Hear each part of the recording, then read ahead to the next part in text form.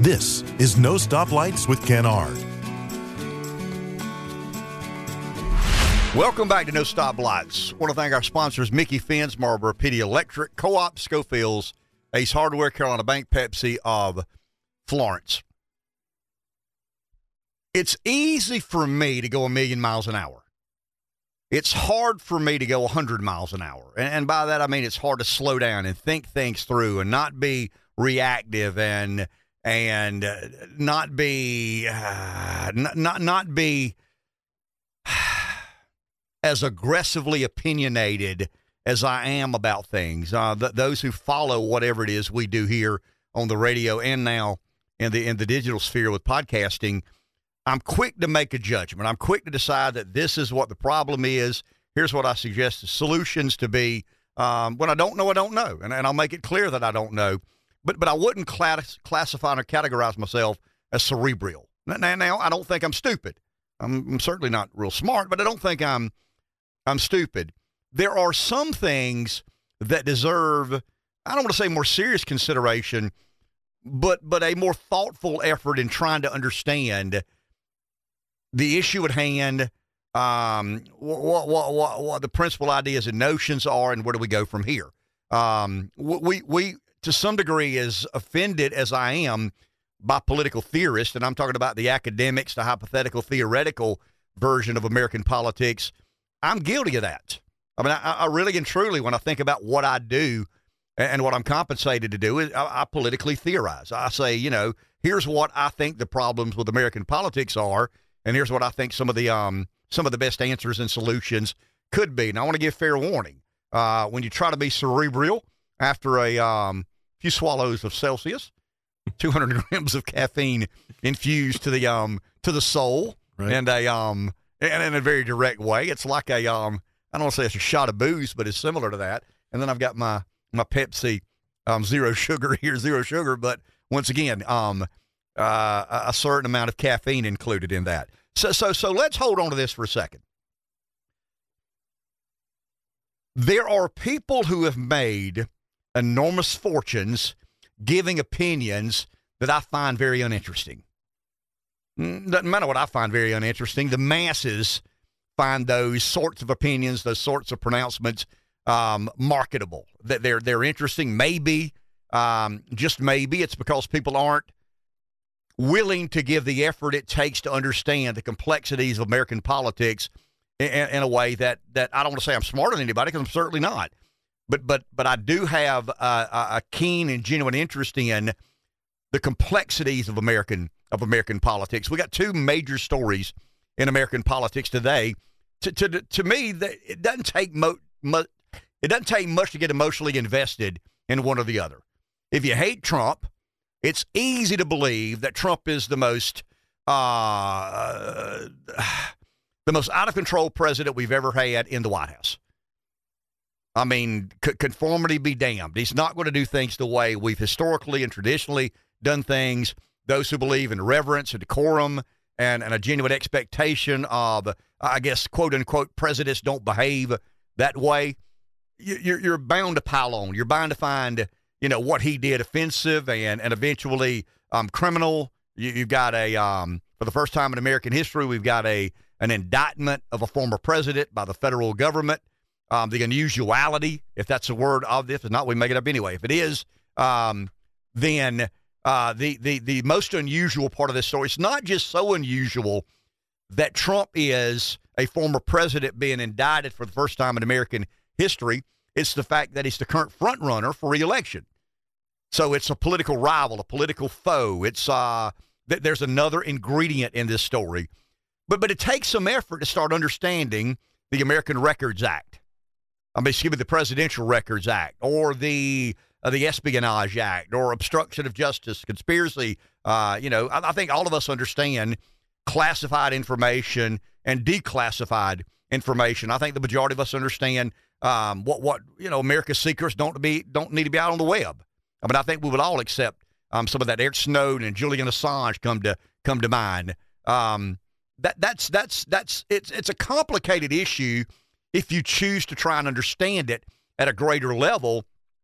But most Americans have decided before they study the Presidential Records Act or the Espionage Act, most Americans have decided, because they have a genuine knee-jerk reaction, I like that guy, I don't like that guy. And then you've got Joe Biden. Now the media is not covering this story other than Fox News and conservative talk radio. You're not going to hear much about Joe Biden, whether or not he was bribed by a foreign government, a foreign national. There's a story out there, believe it or not in the mainstream. In the last 4 days, what I'd call the national media, ABC, CBS, NBC, we're not talking about print media because nobody reads that any longer. There was a day the Washington Post, the New York Times, and Wall Street Journal had influence on shaping the narrative in America, shaping the political discourse in America. Now it's all digital. CBS, ABC, NBC don't carry the weight they did, but they're still the major networks. And they're still very influential in helping shape the political debate. They've spent about 291 minutes telling the world about Trump's saga. They spent absolutely no time at all talking about Joe Biden, Hunter Biden, offshore bank accounts, LLCs, wire transfers, money changing hands. A Biden grandkid has an offshore bank account. There are 15 LLCs in the Biden's family name. Once again, back to the Presidential Records Act, the Espionage Act, Donald Trump. It's easy to decide whether you like Trump or not. It takes a little more effort to try and understand what he's charged with.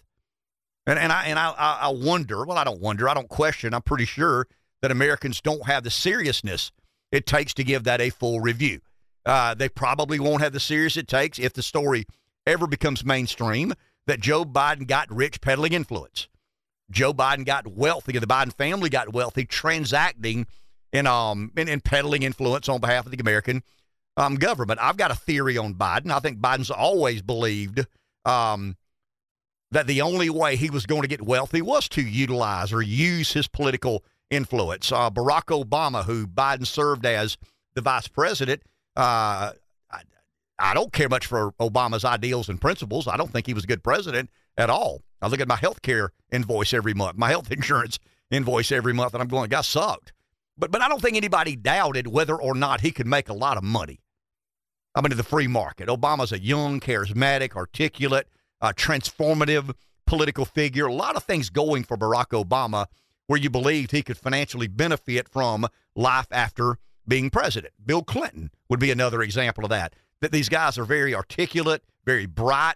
Once again, I have vehement, passionate disagreements with their idea and notions of government, but I can't deny the fact that they're marketable. I mean, Bill Clinton was a marketable person. Barack Obama is probably, in modern American history, the most marketable president in our lifetime. He was a young guy when he left office, had all the characteristics and traits of, success in the free market. And I think Joe Biden looked around and said, I've been a politician all of my life. The only way I'm ever going to live above average means is to do things I probably shouldn't do, and that is to utilize my political influence in a way that advantages my family financially. But once again, to really understand offshore bank accounts, LLCs in Biden family's name, Burisma, the Ukrainian government, the Romanian oligarch. I mean, you're going to have to spend a little time better understanding that. So let's take those two separate major political stories as we speak, and let's go to something Tucker Carlson said yesterday. Because to me, I was talking to our producer Josh earlier today before we went on the air to do this podcast. Some of the most successful people in life have the uncanny ability to not complicate things when they don't deserve complication. Let's use those two as an example. Do you like Trump or not? That's not complicated. Do you like Biden or not? That's not complicated. I mean, you can form an opinion on Donald Trump or Joe Biden in a New York minute. But if you give those two issues the consideration they deserve, it gets complicated. I mean, it gets very complicated. If you're able, and most people aren't able to do this, if you're willing, better way of saying that, if you're willing to put your political biases aside and honestly assert or assess If you're honestly able to assess what Trump did and come to some reasonable conclusion, that there will be a multitude of answers. There will be a multitude of avenues to travel down. Same thing with Joe Biden. Tucker Carlson, in my humble opinion, or not so humble opinion, is one of the probably one of the most interesting voices to come down, and I want to be careful with this word, conservative punditry in a long time. Conservative, Tucker opines on things conservative in nature. The interesting part of Tucker, and this is where I want to get in a second, the interesting part of Tucker is his willingness to accept responsibility that he was wrong. And in his latest, I think they call it Tucker on Twitter, if I'm not mistaken, it's pretty wild. He had about 4 million viewers nightly on Fox News in the 8 o'clock time slot. He would have been batting cleanup for the force du jour in conservative politics in America today. I think the last count was 106 or 8 or 10 million views. Now, let's not overstate views. A view could be click on and listen for 10 seconds and click back off. But it's still an astounding number of views in the first and second. I think the second was somewhere around 60 or 65 million views. Elon Musk has offered up that forum to anybody of any political leaning or bias that can amass, a following. And Tucker has obviously got a large following. People care what Tucker says. Truth be told, Tucker's one of the 3 or 4 people that I give a rat's ass as to what they say about Republicanism or government or, where do we go from here?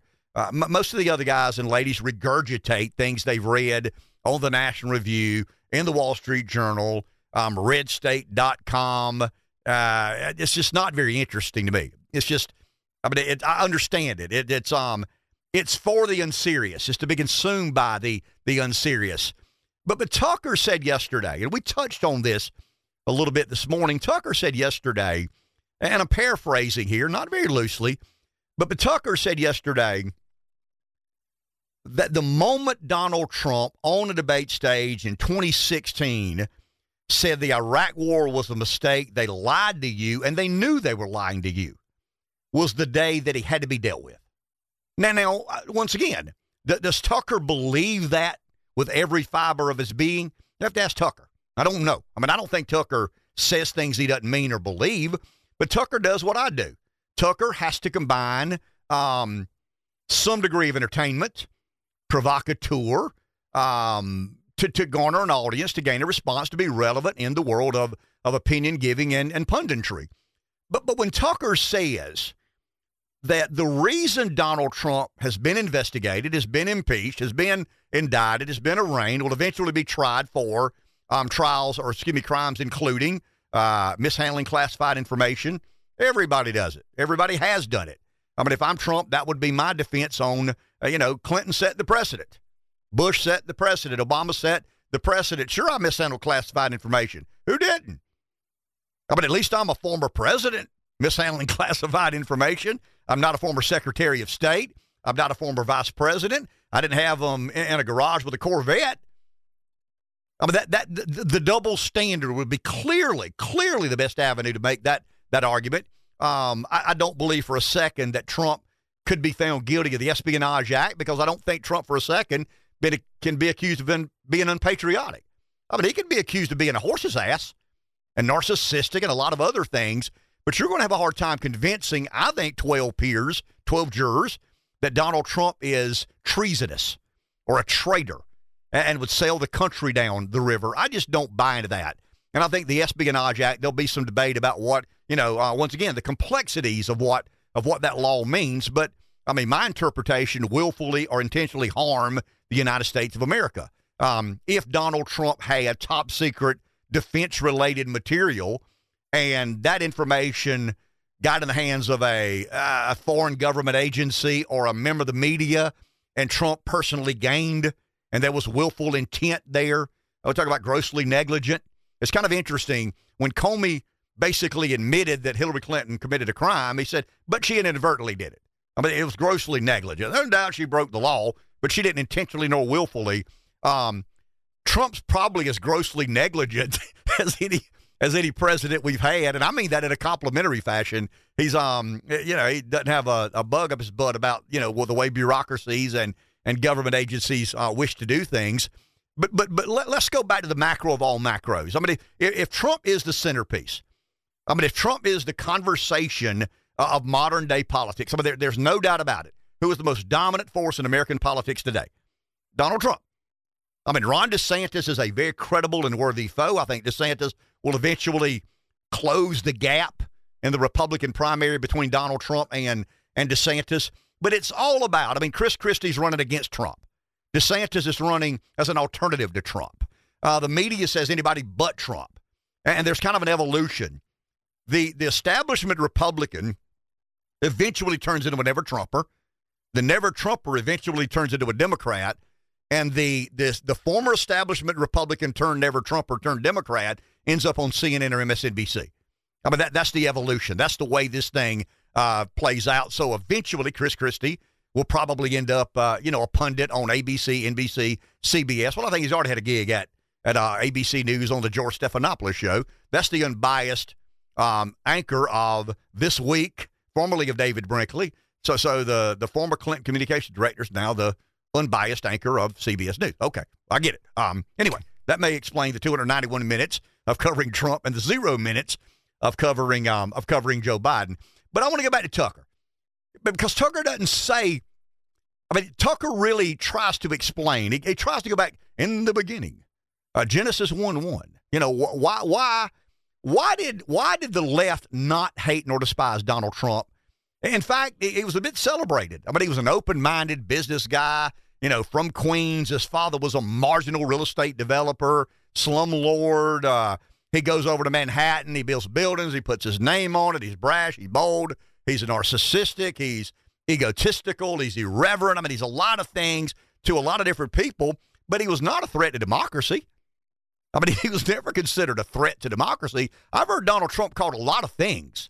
I've never heard Donald Trump called a threat to democracy. When Oprah Winfrey interviewed him, or whomever. I mean, the media, he was kind of a media darling.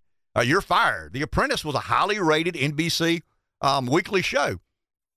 But and Tucker makes the argument that the day Donald Trump said that they lied to you about Iraq and enough of these stupid wars, enough of these crazy wars, was the day that the body politic, the powerful people in powerful places, had to deal with him in a very different sort of way.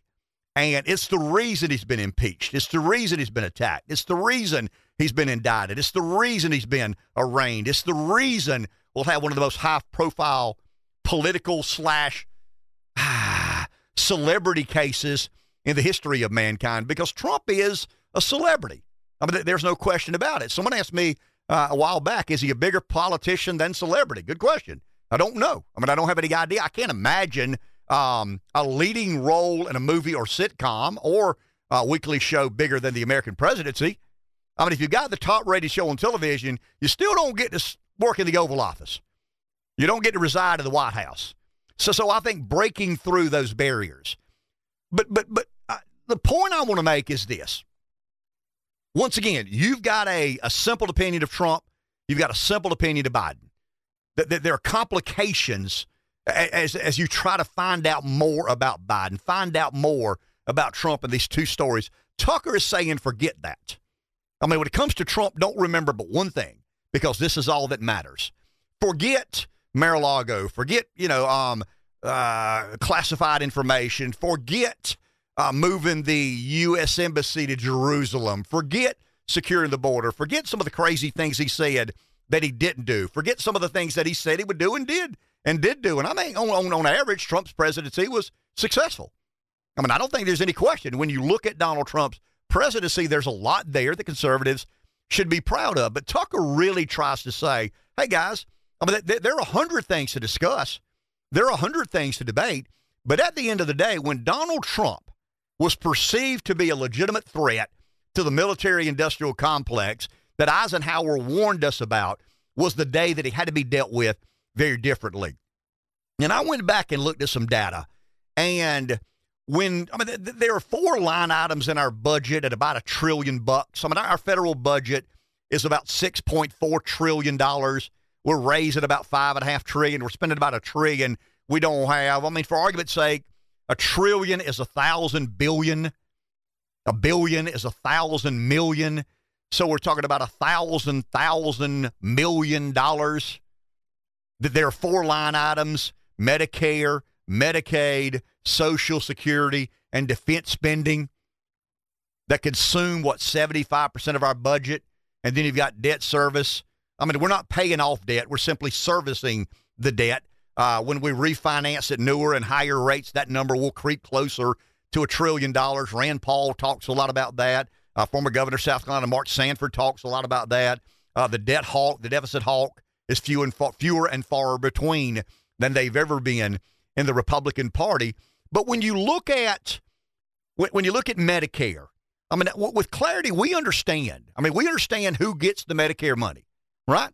I mean, it goes to the healthcare community. I mean, I would imagine if it run by the private sector, we could do it better and more efficient and cheaper and get better outcomes. But the government is it's the only entity, I guess, that could facilitate what needs to be done in regards to that. Medicaid is growing really and truly probably faster as we speak. Maybe not today, because so many people, I take 10,000 people daily are turning 65 years old, becoming Medicare eligible. When the Obamacare legislation passed, it was praised as ensuring, hundreds of thousands of people, millions of people who didn't have insurance. All it did was place those people on the rolls of Medicaid. I mean, it's government subsidized health care. It's not like somebody, hey, I understand that there's this new program out and I need to find out more. I've got my checkbook in my pocket. I don't have health care. I'm ready to pay a premium. No, it's government subsidized. I mean, it was free health care is what it was. And it placed more and more people on the rolls of Medicaid. And then you've got Social Security. It's an entitlement plan. I mean, I understand that the argument is, well, I paid in. It's not an entitlement. It is an entitlement plan. You paid in, and you're entitled to receive a benefit from that investment you made into the government. But those are social welfare plans. And we can debate the size and scope. We can argue about we're spending too much money on Medicare. We need to raise the retirement age. We need to some requalifiers on Medicaid. Those are legitimate ideological debates about what government should or should not do.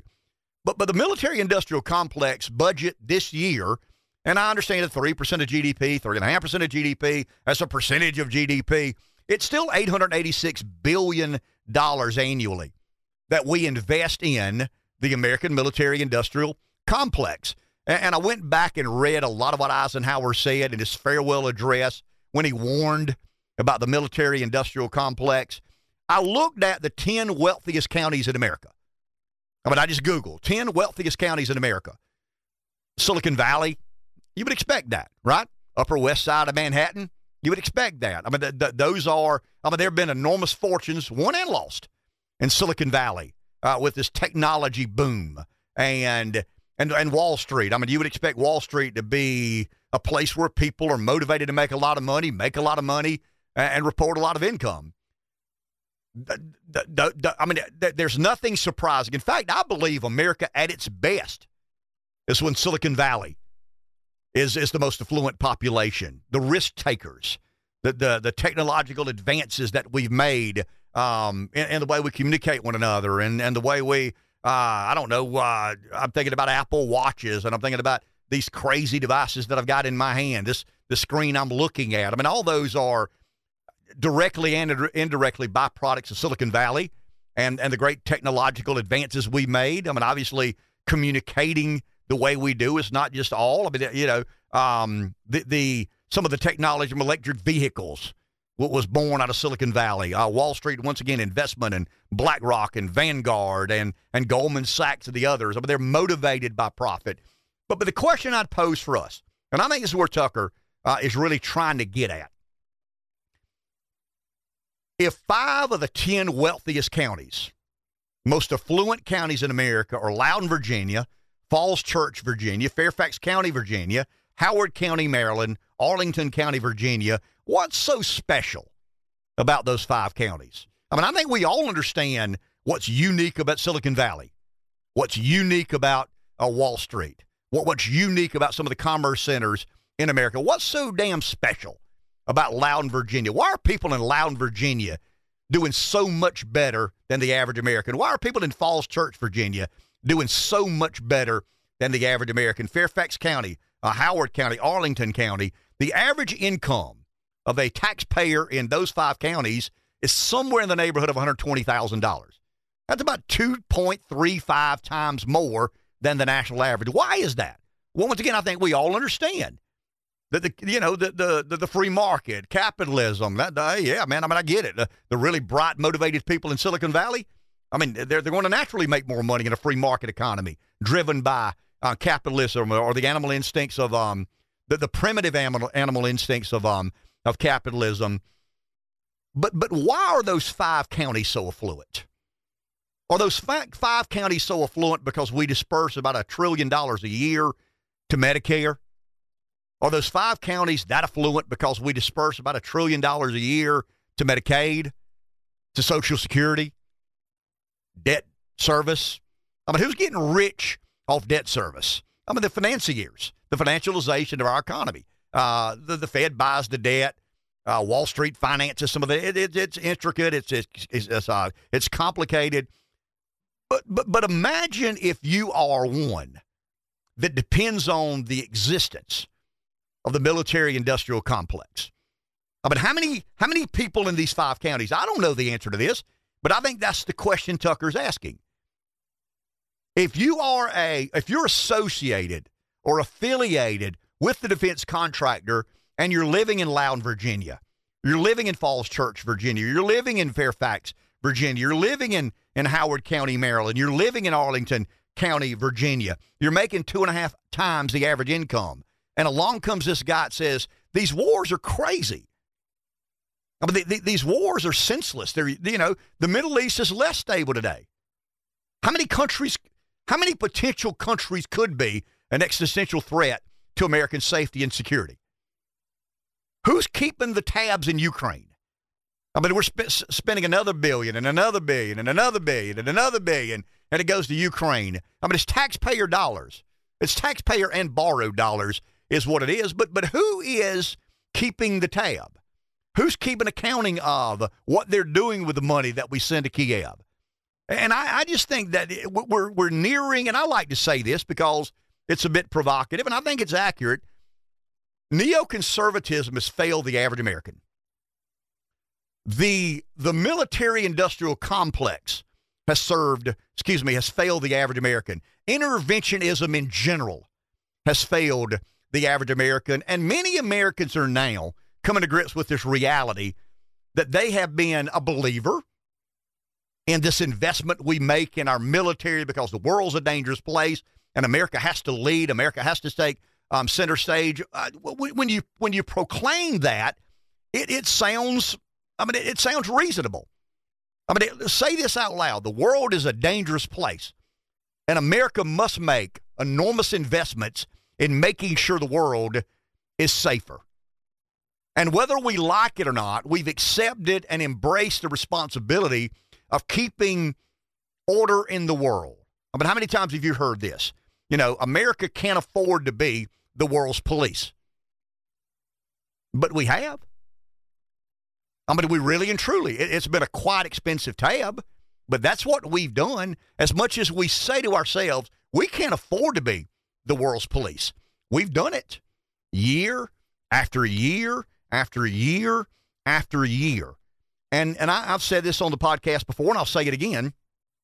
I learned in politics very early on that money's the answer. Now what's the question? And I think when you question why Donald Trump has been so persecuted, why, I mean, okay, he's an outlandish American president. Bill Clinton left semen stains on a blue dress. Pretty damn outlandish, isn't it? I mean, in all honesty, let's go through some of the characteristics of American presidents. How many of those folks haven't been pretty outlandish, to be honest with you? But Donald Trump did something that is so forbidden. Forget taboo. I mean, this is forbidden. he challenged the military-industrial complex. He challenged the notion of American imperialism. And, you know, some out there in America First land refer to America now as an empire in decline. I mean, I've never referred to my home nation as an empire, but I think you've got to really begin to consider what Tucker said, that there is a central issue that motivated so many people to destroy Donald Trump and his presidency. And it was not about keeping the world a safer place. It was not about national security. It was not about having more Tomahawk missiles than the next nation. It was not about having a better equipped Army, Navy, Air Force, Marine. It was about these 5 counties where people live who were directly affiliated or associated with this ginormous government expenditure. I mean, imagine this, guys. We said a second ago, $1 trillion is 1,000 billion. $1 billion is 1,000 million. And every year, the government makes an investment of somewhere in the neighborhood of $1 trillion in the military-industrial complex in the name of neoconservatism. I'm a Republican. I'm a convert. For most of my life, being aware, I mean, I didn't register to vote until I was 40, ran for office at 40, I got elected county council, got elected lieutenant governor. And if you'd asked me, hey, what camp do you fall in? I said, I'm a conservative. No, a little more specific. I'm a neocon. I mean, I do believe that America has a responsibility, whatever it costs, to make the world a better place, to keep the world a safer place.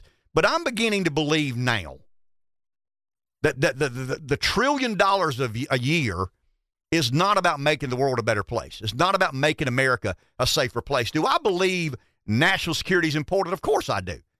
Do I believe there are dangers around the world? Yes. Do I believe that that there's a mindset in the Middle East that wishes to cause America harm? Yeah.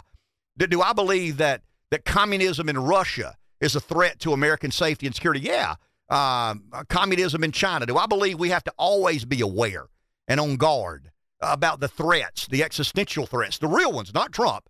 I'm talking about the real existential threats to America, safety and security, the China, the Russia.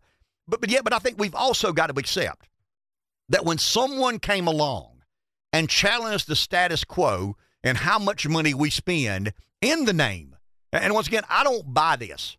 I think it's all about money. And I think Loudon, Virginia is full of people who have benefited far more than we can imagine in the name of defense spending. I think Falls Church, Virginia, Fairfax County, Virginia, Howard County, Maryland, Arlington County, Virginia. Maybe these people believe they're doing God's work. But maybe they believe that they're sincerely dedicating themselves to a career that advances humankind in a peaceful and meaningful way. But you've also got to accept that there's kind of a revolving door here. You got defense contractors, you got consultants, you got lobbyists, you got candidates for office, you got think tanks, you got websites, you got other think tanks, and it's just how much of that money stirs around, and how much benefit does America really gain from spending $1 trillion a year in the name of national defense? I guess the question I'm posing, and I don't think Trump's a pacifist. I know I'm not. I don't think Tucker is a pacifist. But I think a lot of Republicans are waking up to the stark reality that the military-industrial complex and neoconservatism in general is more about who gets rich, what defense contractor gets the bid, how many consultants and lobbyists were involved, how many bonuses do they get for promoting not safety and security, but American imperialism. And you've got an issue with Biden that's an important issue, a serious issue. Was he or was he not bribed? You've got a trial coming with a former president, current frontrunner in the Republican Party. And I think you've got to ask yourself, where is the point of contention? I mean, where's the epicenter of the fault line? Where did all this begin? When Trump shows up in 2016 and became the most unconventional candidate of my lifetime, when and who made their minds up that he couldn't be president the first time, and he damn sure can't be president the second time? And I think Tucker's over the target. I mean, I really think Tucker is, when Tucker says that Trump is an anti-war president, he's an anti-defense spending because I don't think they perceive war. I think they perceive defense spending. And I'd love to be in an industry that was guaranteed every budget $1 trillion is coming your way. I mean, imagine that, guys. I mean, imagine if you are an employee of an industry or a sector of the economy that you know every year, they're not arguing about whether you get $200 billion or $400 billion. They're arguing about whether you get $800 billion, 3% of GDP, or $1 trillion, 4.5% of GDP. Pretty damn good business to be in.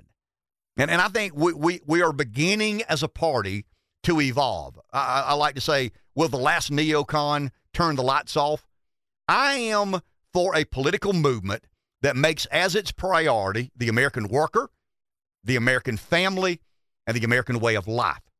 And I think those are fundamentally in opposition to what the American military-industrial complex.